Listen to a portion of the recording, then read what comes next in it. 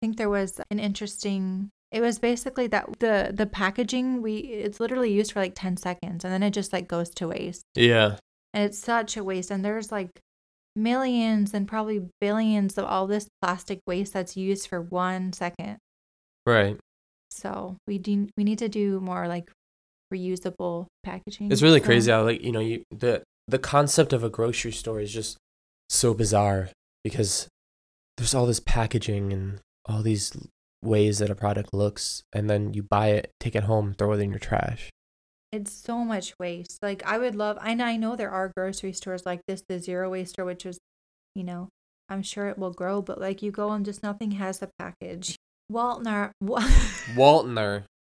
I was mixing those. Well, that was amazing. Waltner. That's going in the beginning of the podcast. No. Yeah. Walmart partners with the Loop for reuse. Walmart has an in-home delivery service where customers have access to groceries and other goods delivered to their homes. But now they'll be able to get products in reusable containers, which I think this is really cool. Basically, when they're delivering your products, right now it's only a few products, but just like everything, it starts little and it grows over time. Mm-hmm.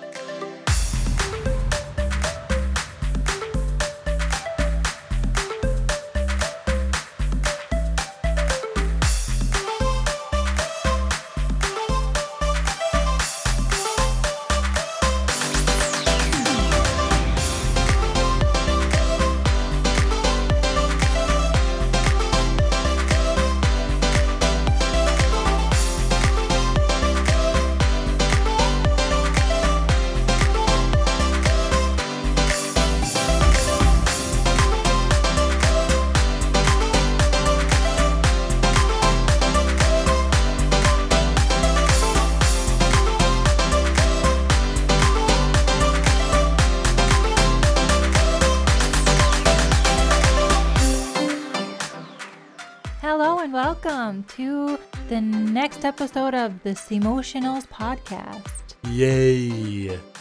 I am Kira. And I'm Anthony, and it's episode 14. Yay! And we're gonna go over some happy things today. Happy things are good. It's good to focus on the happy hippos. Happy dance. Instead of hungry hippos. Happy hippos. They're just happy. What do you think a hippo would look like if he tried to smile? Cute. A baby hippo. Oh. Yeah. So cute. Okay. What's your joke today? Silence. I don't have one. Okay. Yeah, you keep bombarding me with negativity, so I just didn't have one today. Shows you. I'm not bombarding you with negativity. I'm being honest. I'm not going to lie to you. Well, thank you for being honest. All right, so this episode, we wanted to go over some really good things happening in the world today because everybody needs a little boost with the holidays coming around. We hope this, cheers your spirit up and keeps you going and gives you some hope for the future and that our world is not completely just falling apart. Yeah, it's not doomed. It's not doomed. There's a lot of good things happening too in the environment. So we are going to talk about some current environmental positive events. And I do think that this episode focuses mostly, there's a few solar topics. I know you have a few, I have a few different ones as well.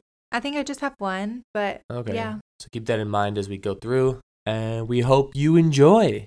Okay, so this first one here is about a floating city in the Maldives. Okay. I thought this was super cool. I was super excited to read about this and look up more on it. So it's not projected to be fully completed until 2027, but by the time it's completed, it will actually be able to house 20,000 people, and it's going to have things like houses, restaurants, shops, school, hospital, and just a bunch of cool things added onto this sort of floating city.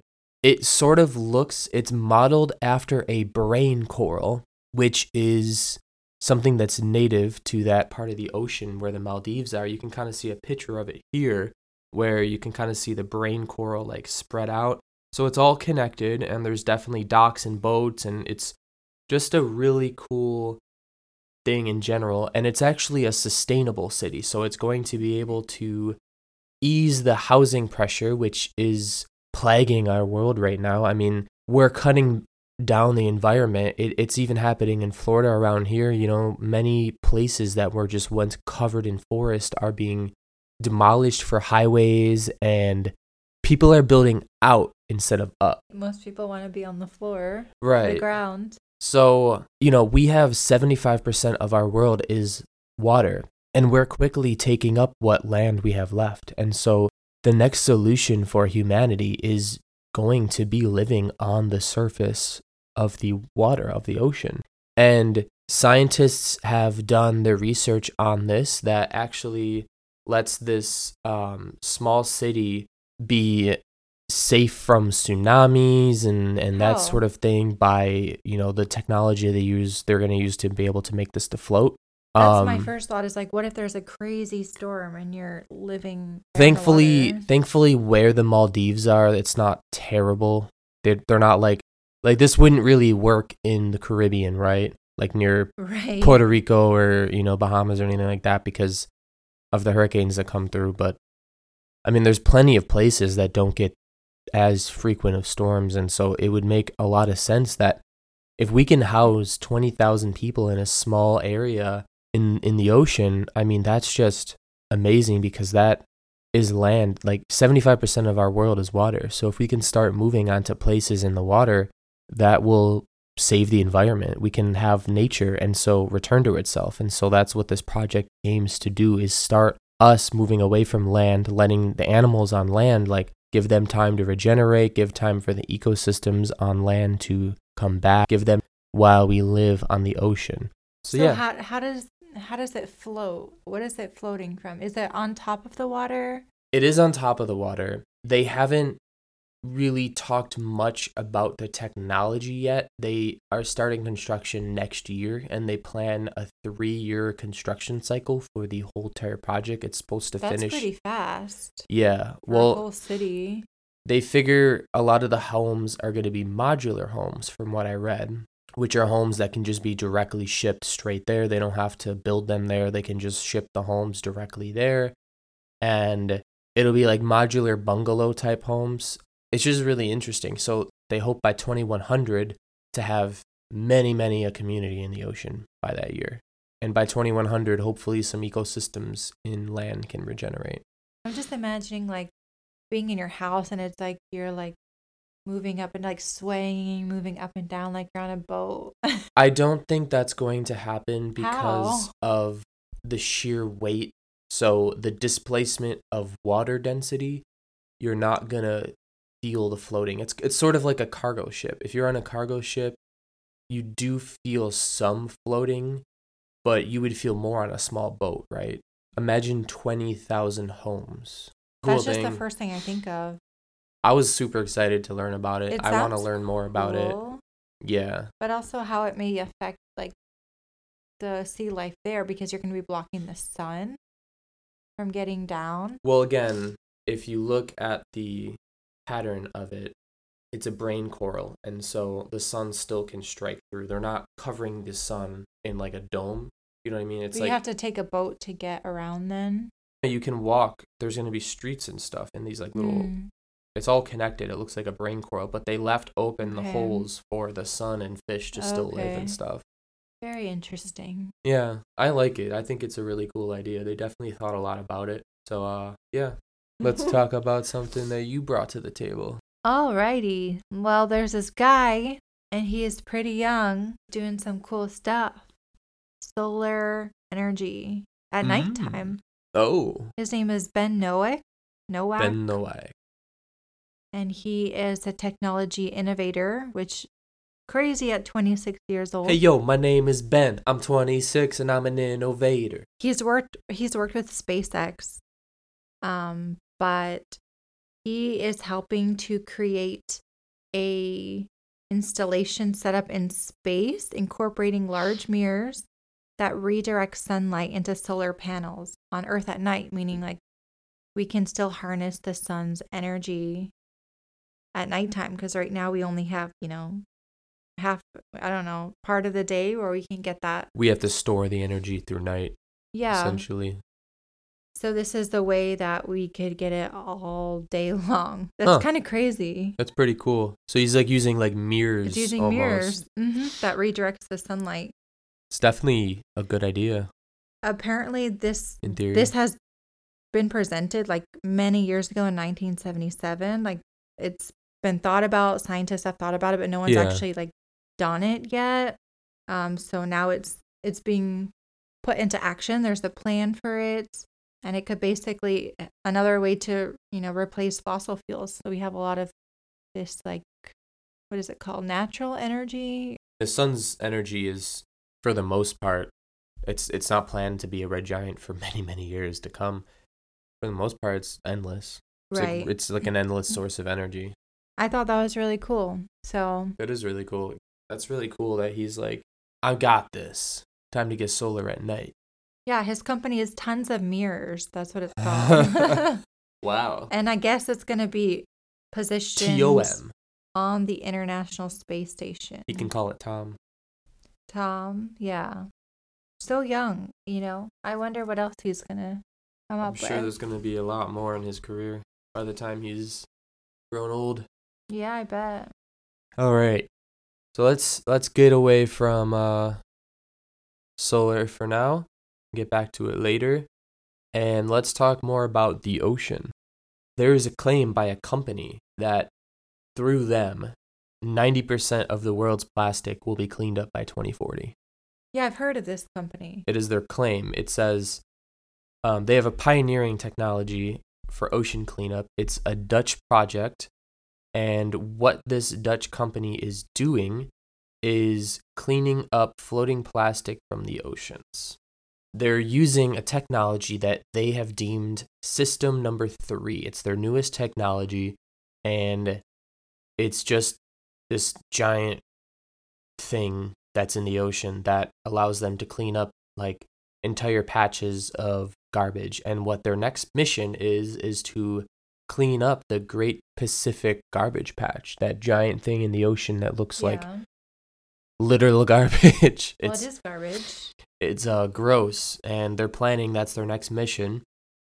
And they've already done many cleanups in the North Pacific, France, and they've pretty much cleaned up 100,000 kilograms of plastic.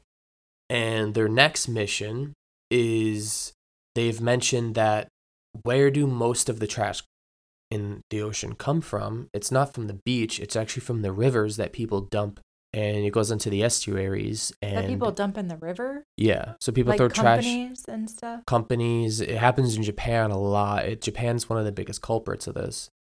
And it flows down the river into the estuaries, and they've estimated that 80% of the world's plastic pollution is from rivers. And so what they're also planning to develop, and this is like a 10-year plan they have, is the world's first scalable river plastic collector. It's a transportable machine that is solar powered and fully autonomous. It has a auto IQ, and it can collect around 50,000 kilograms of plastic a day, estimated from the world's most contaminated rivers before the debris has a chance to reach the ocean. So basically, you put these at the mouths of the river, and any trash that comes down the river head will get collected. And so they think that the problem isn't to clean the ocean, right away. What their first plan is just to reduce the ocean garbage.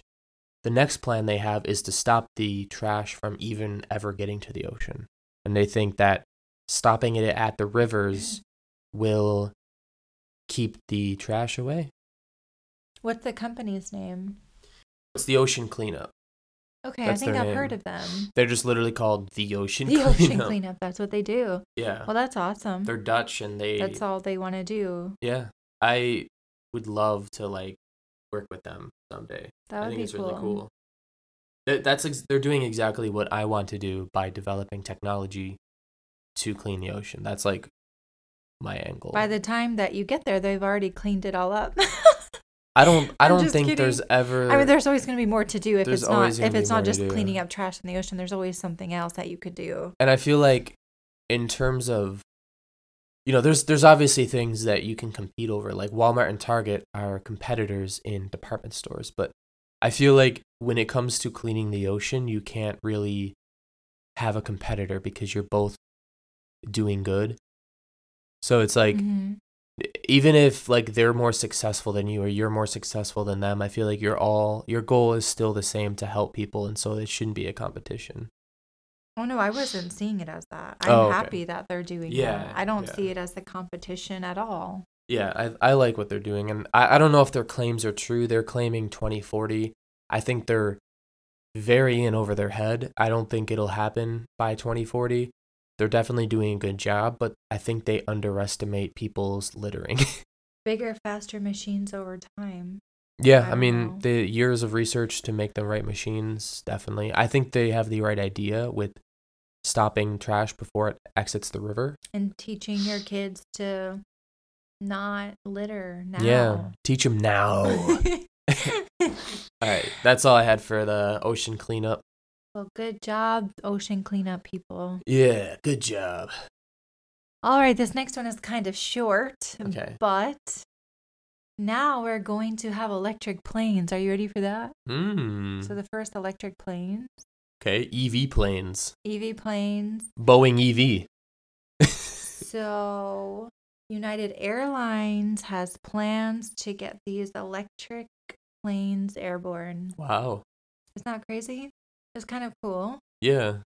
They still have to like get more certification. Apparently, they already have the plane. Right now, they've already Made gathered 100 battery powered planes. it. Okay. The ones that they have that I know of, they only seat 19 passengers.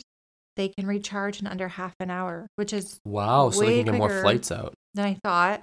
And this is really just the start. You know, as it grows, they're gonna obviously have larger planes. Right now, they're gonna start with like shorter destinations to under 200 miles, but they're gonna expand it over time. Mm. And basically, they predict getting them out by 2028 when you can actually start like traveling Wow. their EV planes. So that is like 60 years. Yeah. We got some cool things to look forward to by the end of the 2020s. Everything's going to be like electric. Yeah. Seems like that's the way it's going. By 2030, I had this notion in my head. I feel like I always bring this up to anyone I talk to, my friends or whatever. But did you ever watch the movie iRobot with Will Smith? You know, I don't think I've actually seen the whole movie on purpose. On purpose? You don't like it? No. Oh. It freaks me out. I love it. And I think the creators of that movie were from the future because they had cool stuff that we're getting to, but it wasn't crazy. Like, they weren't living crazy. The movie came out in like 2001 or 2, and the movie took place in 2035. And like the stuff they had in 2035 with the cars, and like they had like circle wheels and like everything ran on electricity, it wasn't that far off. Like, I think they had a really good prediction. And I was like, it's just cool. It's like when you're talking about with the EV planes and then the cities on the water, I'm like, it's just really cool. Helps to have less greenhouse gases, less pollution. Mm-hmm. More natural resources are being used, which I think is what we need. And I really think that's a good idea because planes take a lot of fuel to go. I can't even imagine how much they take. That's why I'm surprised. Well, it is a small plane, but only under a half an hour to recharge. I guess it's a small plane. A bigger plane might take hours. Yeah. And then if we can like move away from electricity that's being used from fossil fuels and move into solar electricity, we could save the planet even more. I mean, I think that's the way everything is going. Yeah. Wind fuel, or is that how you wind energy? Wind energy, wind turbines, yeah. Wind turbine. Yeah. That brings me into a topic we can use a new technology called solar batteries for the airplanes. No, I'm just kidding. So this is a different type of solar battery. It's actually a solar battery that is a soil battery. Soil battery. Uh-huh. So the notion of this that is being researched and effectively administered in many solar plants around the world is solar power could one day be stored in the ground beneath our feet publicly.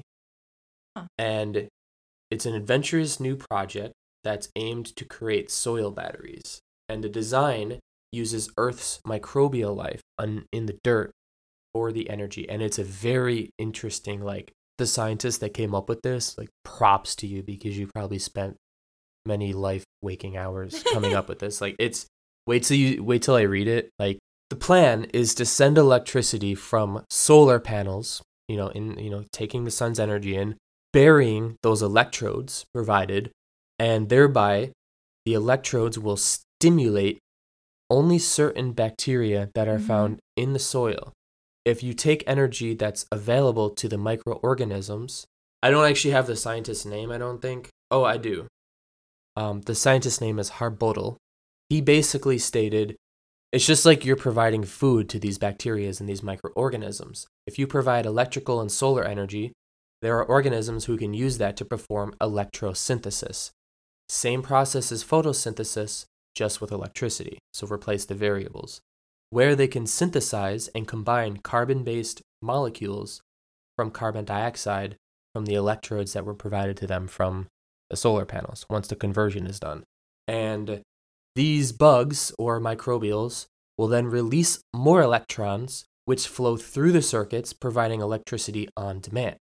If you are concerned with these bacteria's, being hurt in this process, you don't have to worry about that. They live off of their job is to do electrosynthesis in underground so that it helps stimulate plant life with electrons on the soil. That's how you have good soil. Essentially, that's the science behind good soil.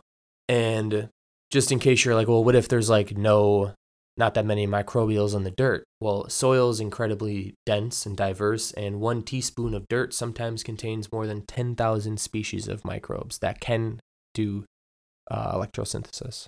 So the plan is to stick some batteries down there that can output the electricity and then intake the electrodes and provide us with more functioning electricity, more electricity than the sun could even provide. So we're basically converting the sun's energy like a plant would, turning it into carbon dioxide and electrons, and then having, what is that thing in science? Symbiotic relationship?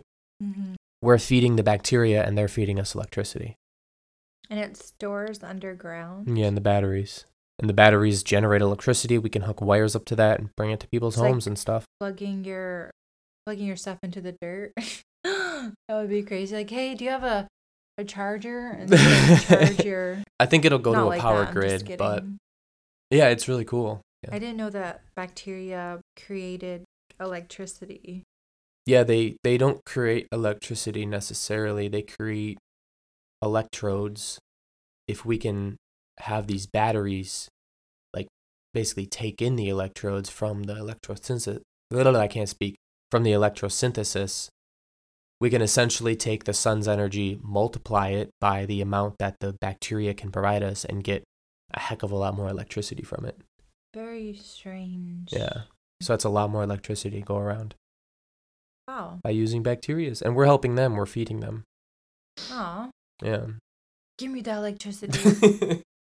That's very interesting. There's no date when he said it'll be completed. They're in the testing phases and all that. They're still working on it, but they're hoping that they can roll it out publicly. Very cool. Yeah. All right, well, next up, robots doing agricultural stuff. Whoa. They're farming. The AI are now farming. They're helping out. There's a startup company called Iron OX. And they're basically using robots to automate some of the management and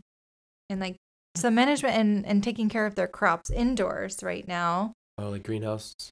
There's basically cameras that are watching the plant. And right now they have 3 robots working at its facility, or 3 new robots, Grover, Ada, and Max. Oh, wow. The first one moves trays of plants to a photo bay for inspection. The second one tackles individual plants, and the third handles the amount of water and nutrients to be given to plants based on what the cameras report. Huh. So this can allow like one very specific amount of nutrients or water given, so they don't have to guess like maybe a person may do. Yeah. It's very calculated. There's cameras scanning all of the plants, making sure they're growing on track, predicting how much will be available, and seeing if any plants need any help. They're like really looking at everything, and it's like all automated, which is really cool. The future is robots. Pretty much. I mean, as long as they're just doing cute things like taking care of plants. Not like iRobot. Not like iRobot. Cute things like taking care of plants. I think that's adorable. Like watching a little robot like watering a plant. I love that.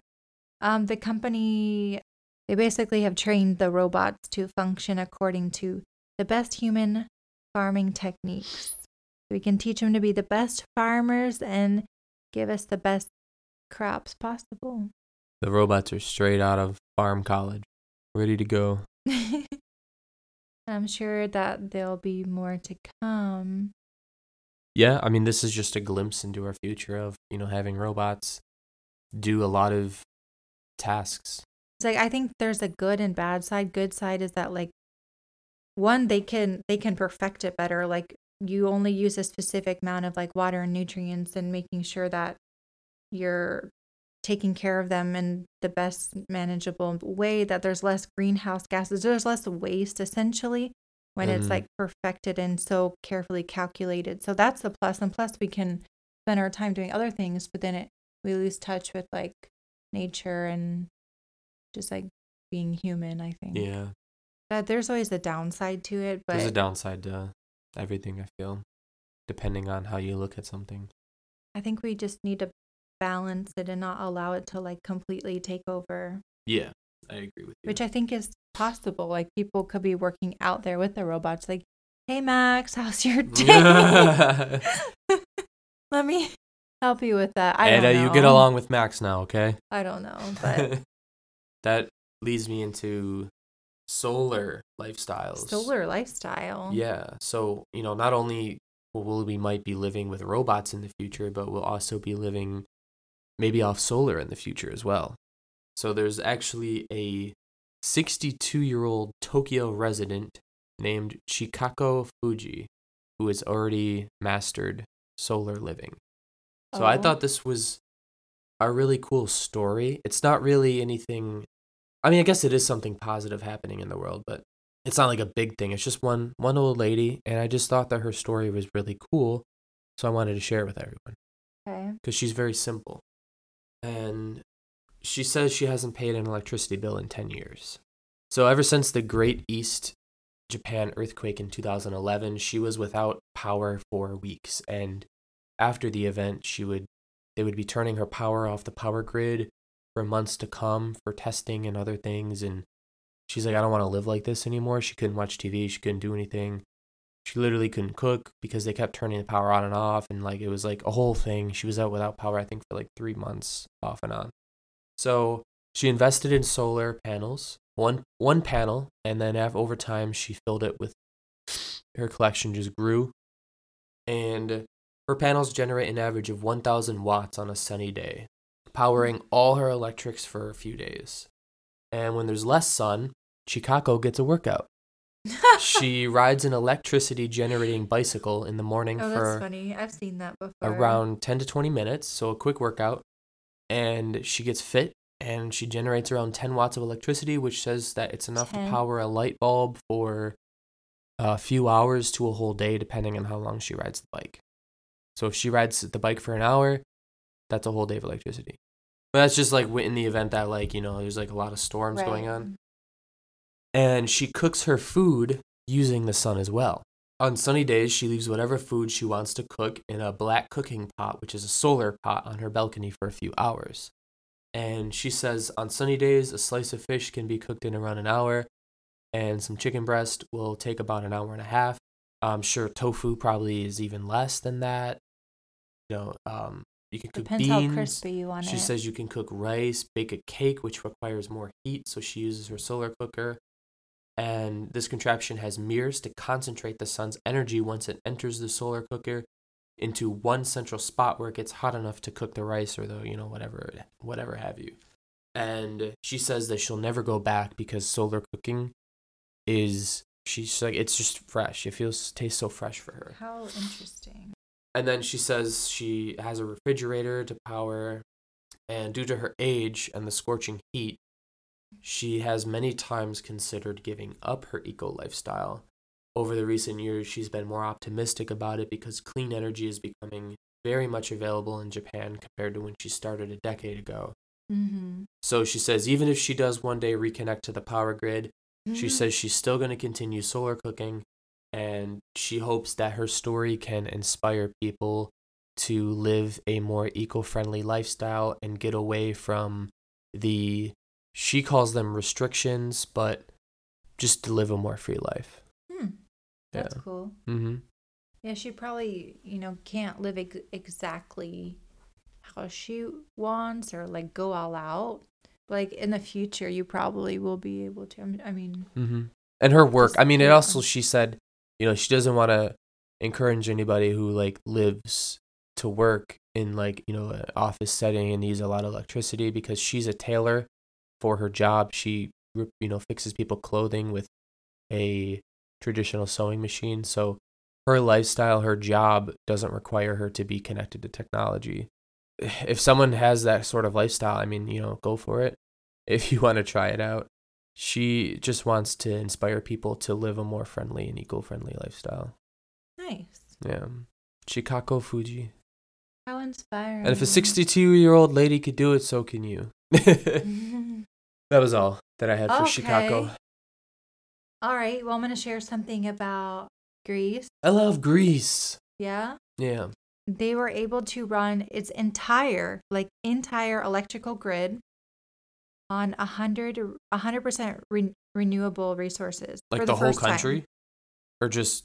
From the whole country, from my understanding. Oh, wow. It was only for about 5 hours, but that's pretty crazy. That's awesome. The whole country got in on that. The whole country. And apparently California has done this before as well. But again, it was like only for a period of time. I suppose they're testing it out, and over time, maybe you can do it all the time. Yeah. Greece right now relies on half of natural gas and renewable resources such as wind and solar, as well as like brown coal, which is the dirtiest of fossil fuels. Blech. They're actually ranked like 52nd in the world of being.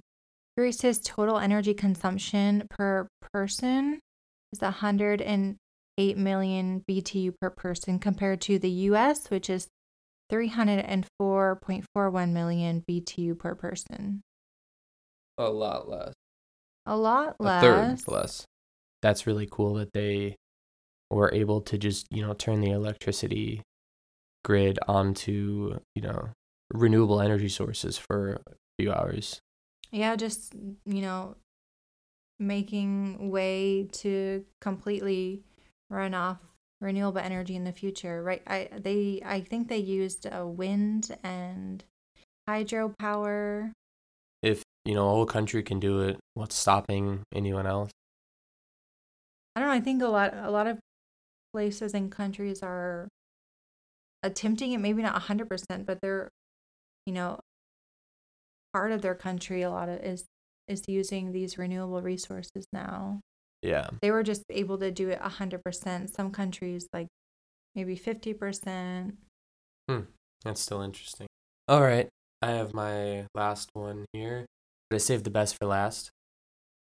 This one is about bears could be the key to fighting diabetes. How? So we all know bears hibernate, right? They have a hibernation season. They eat a ton. Like, they gorge forever, just eat so much stuff. And they are like, blah, blah, I'm so full, blah, blah, blah. And it's about 20,000 calories per day, enough to put around 4 kilos of weight on a person. Then they barely move for months. Now, the question that scientists have been asking for many, many decades is, how can brown bears and other bears like that hibernate like that not gain all that weight. If we did that as humans, if we ate all of that, we would become obese. We would become overweight, unhealthily overweight, might become so overweight that we die. So how is it that bears can maintain their body weight after eating all that and then hibernate for the winter? Well, there was a professor, her name is Joanna Kelly. She's a researcher for Washington State University, and there's a study that they just started at Washington State University that is researching bears. And what they have found with the bears is that there's 8 key proteins that bears engage in this activity with, which are also found in us. It's not new proteins that bears have that we don't, and it helps bears control their insulin levels. There are known proteins that are shared, and the most important point is that they're not unique. So as long as we can figure out a way to harness them in our body for the same reasons, there could be a potential to use them to solve or reverse the process that the body has engaged in diabetes, basically. So, in case anyone doesn't know, insulin is a type of hormone that regulates the concentration of glucoses and sugar in the blood by sending signals to the muscles, the liver, and fat cells that absorb the sugar. I almost said sugar. Sugar. So, these scientists have discovered that brown bears, even gorging themselves with 20,000 calories a day, their insulin resistance only kicks in during the hibernation, which, since they're sleeping, their body can slowly process through all the calories for the winter, which allows them to remain diabetes free. If it kicked in during the preparation period of eating 20,000 calories a day, they'd also become obese, but levels don't basically resist the intake until after hibernation. So the body has time to slowly process through all the food that was, all the calories and store it and blah, blah, blah. So the scientists are trying to find a way to go about harnessing that process and seeing how they can manage to redirect the insulin resistance to help people better with diabetes. They know the process. Now the science part is trying to focus the process down and use it for humans. So what they're planning on is probably a process in the body to basically redirect the insulin resistance that happens upon eating food and stuff. Maybe they just take a really long nap, like sleep for a long time. That's what it seems like it takes. Bears don't have an insulin resistance like we do when they're eating a mess ton of food. And if they did, they'd become obese like we would, or get diabetes and that sort of thing, because the sugar would just be. But is that not happening blocked when they're sleeping because they're no longer eating? It does happen when they're sleeping, because since they're not eating anymore, the body can then slowly break down all the foods over the winter. And so they're not quite sure, but they have figured out that this could be the key to unlocking, a process to reverse diabetes for people who have trouble with insulin, have trouble with sugar regulation and that sort of thing. And so, I mean, we do have great tools to reverse type 2 diabetes already. But imagine a pill that just you take one time and you're good. That just redirects the body's process of insulin without any consequences. It'd be interesting to see what that would actually be. Yeah. It doesn't really give a lot of information. We're starting to understand animals in this world, and then coming up with, research and products that can benefit us from things that animals do. Because as we learned, we had an episode previously that animals are basically superheroes. They have superpowers. Yeah, I mean, you can name anything, and there's an animal out there that does it. We think animals are amazing. I mean, imagine the jellyfish that can revert into a polyp and then rebirth itself. Like, imagine if we could do that. So these types of researches I think are needed, because the better we can get at understanding animals, the better we can help ourselves as well. Well, we're learning their adaptations and their special qualities. Yeah. That humans have not, for some reason, taken on. Everyone evolves differently. Yeah. Imagine one thing that had every special characteristic. That you can turn camouflage, and you can fly. And you can breathe fire. There's probably an animal that breathes fire, is there? I don't know. I don't know. But yeah, that's my last article. I just thought it was really cool, so I saved that one for last. Interesting. Yeah, it is cool to learn from animals and see how they can help us by what their bodies do to help them. Mm. It's pretty cool. I have one last quick one. Waltner. Waltner. I was mixing those. Well, that was amazing. Waltner. That's going in the beginning of the podcast. No. Yeah. Walmart partners with the Loop for reuse. Walmart has an in-home delivery service where customers have access to groceries and other goods delivered to their homes. But now they'll be able to get products in reusable containers, which I think this is really cool. Basically, Yeah. When they're delivering your products, right now it's only a few products, but just like everything, it starts little and it grows over time. Mm-hmm. Say, for example, that they're bringing you like your 7th generation, I don't know, soap. They can put it in reusable containers. They deliver it to you. You actually give the packaging back. They, clean it out and then can reuse it. Huh. So I think it's cool that Walmart's doing that. Yeah, because I feel like a lot of people look down on Walmart in today's day and age because, Target and other places. Yeah, I don't see Target doing this, but I'm sure that they will. Yeah. But I think that's awesome because, we went the other day to this zero waste store and you can go and use your own containers and fill them up, which is cool. So Walmart's like bringing this into people's homes. Yeah, it's really interesting. It's a lot less waste and not only are you saving on waste, but it's also very convenient that it's delivered straight to you. Right. I will probably do this. Walmart's capitalizing on that.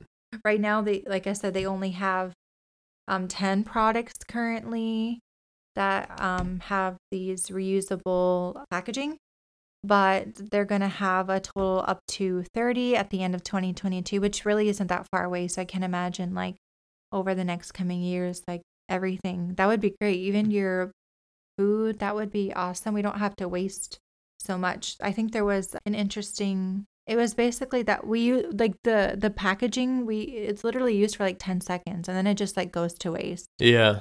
And it's such a waste. And there's like millions and probably billions of all this plastic waste that's used for 1 second. Right.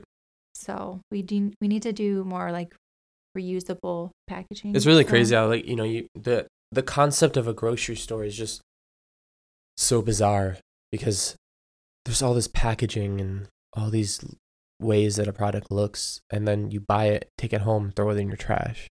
It's so much waste. Like I would love, and I know there are grocery stores like this, the zero waste store, which is, I'm sure it will grow, but like you go and just nothing has the package. You just go and like take it off the shelf, or it's like you just like they do. It's a reusable package. You take it home and you bring it back. You don't have to throw it away. I like that. Go Walmart. Yeah. Never expected them to do that first, so I'm glad that they're leading the charge in terms of corporations. Oh, and it's right now, it's started in Arkansas. It's not everywhere. Oh. But that's where they're starting. Very interesting state to start with. Yeah. All right. Well, coming to a home near city you. near you. City near you. That's been our episode on all the good things. Just kidding. That's probably only a sliver of the good things that are happening in the world. Yeah, there's a ton. Yeah, we couldn't cover everything in one episode, and hopefully we'll have some more of these episodes come out in the future. I like covering this. It's very nice to know all the projects and different things going on in the world that you might not hear about. Yeah. Do you have anything else to add for our listeners? Any inspiration? I think it's just inspiring to see all of these companies and people doing this. I know there's a lot of people who they see the future of the earth and they like just see like it all demolished and dead and no nature and trees. But I don't see it that way. I see it like green and just like flourishing and just working alongside technology and nature together. And like I envision it in my head as like a really beautiful place.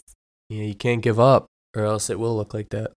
But there's so many companies like doing good, so support those companies. Yeah. So they can keep doing it. Keep doing it, companies. Whoever you are. And we have to keep like investing and purchasing from those companies, because that's why a lot of them are doing it, because they obviously make more money from it, but it's because we want it. We have to stop supporting the companies that are in existence that aren't helping. Mm-hmm. Well, if we stop like giving them money, then they'll have to change. Yep. All right. That was it from me. That was it from our co-host Kira. I think that's everything. I again had fun with this episode. Reach out to us on social. Let us know, what have you done recently that's been eco-friendly? Let us know. And don't forget, DTC Day is every day here at the C-Motionals Company. We hope you have a great rest of your week, day, hour, night, morning, work shift, car ride, wherever you're listening to us and whenever you're listening to us. And take care. Have a lovely day. Bye.